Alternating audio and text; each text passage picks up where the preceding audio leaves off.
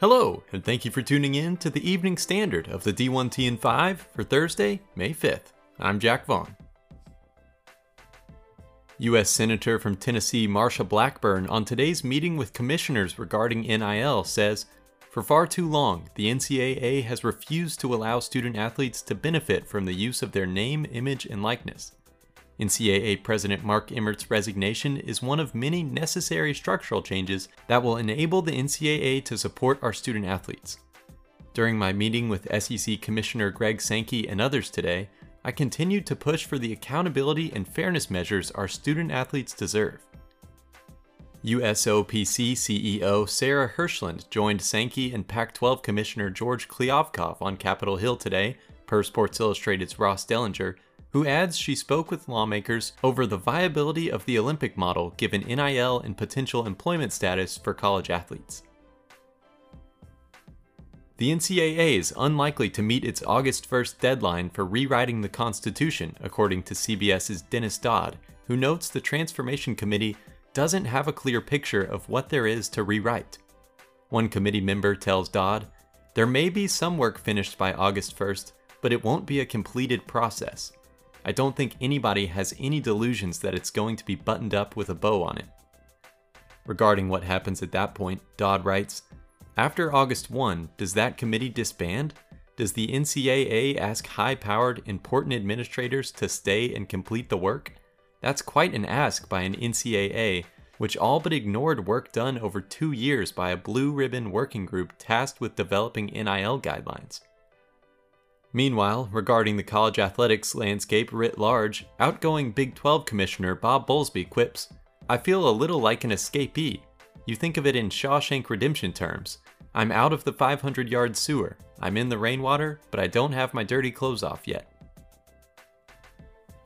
Now into AD changes on the wire. Cal State Bakersfield has named Senior Associate AD and SWA Cindy Goodman as interim AD. VP and CFO Tom Davis will chair the 15-person search committee to find a permanent AD that includes men's basketball head coach Rod Barnes, volleyball head coach Giovanna Mello, FAR Roy Lefevre, assistant AD for academic services Melissa Medina Cruz, marketing director Scott Fresnelli, and men's swimming student athlete and SAC president Chris Rogic. The Roadrunners hope to have a new AD in place by the beginning of the fall semester. Northern Kentucky this morning introduced new Norse AD Christina Roybal, who said she was attracted to NKU because the institutional values aligned with my core values. The student experience is central to everything the institution and the department does. NKU takes pride in being student-ready, and just as the campus is responding to the changing needs of students, we too in athletics should be responding to the changing needs for student athletes.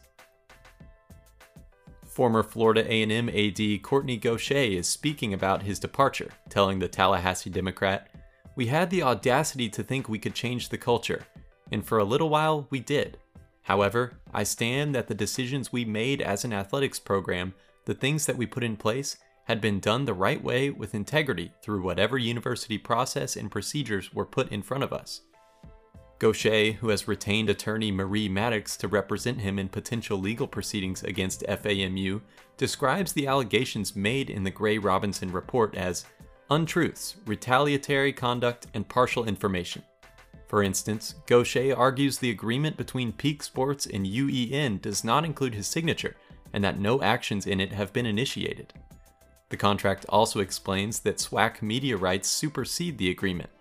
As additional protection when it came to marketing rights, UEN had to receive approval from Peak and Gaucher to stream FAMU content. Gaucher said no such approval was given.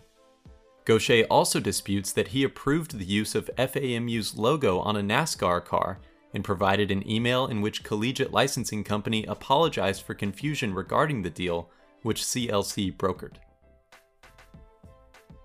The college football playoff is negotiating with officials from Atlanta for the city to potentially replace Las Vegas as host of the 2025 CFP National Championship, per the Action Network's Brett McMurphy, who adds, "Once finalized, Atlanta will host the championship on January 6, 2025, and Miami will take over on January 5, 2026. Las Vegas and the CFP couldn't resolve a scheduling conflict involving the Consumer Electronics Show. Thank you for tuning in to the Evening Standard of the D1T and 5 for Thursday, May 5th. I'm Jack Vaughn, and be sure to check in tomorrow morning.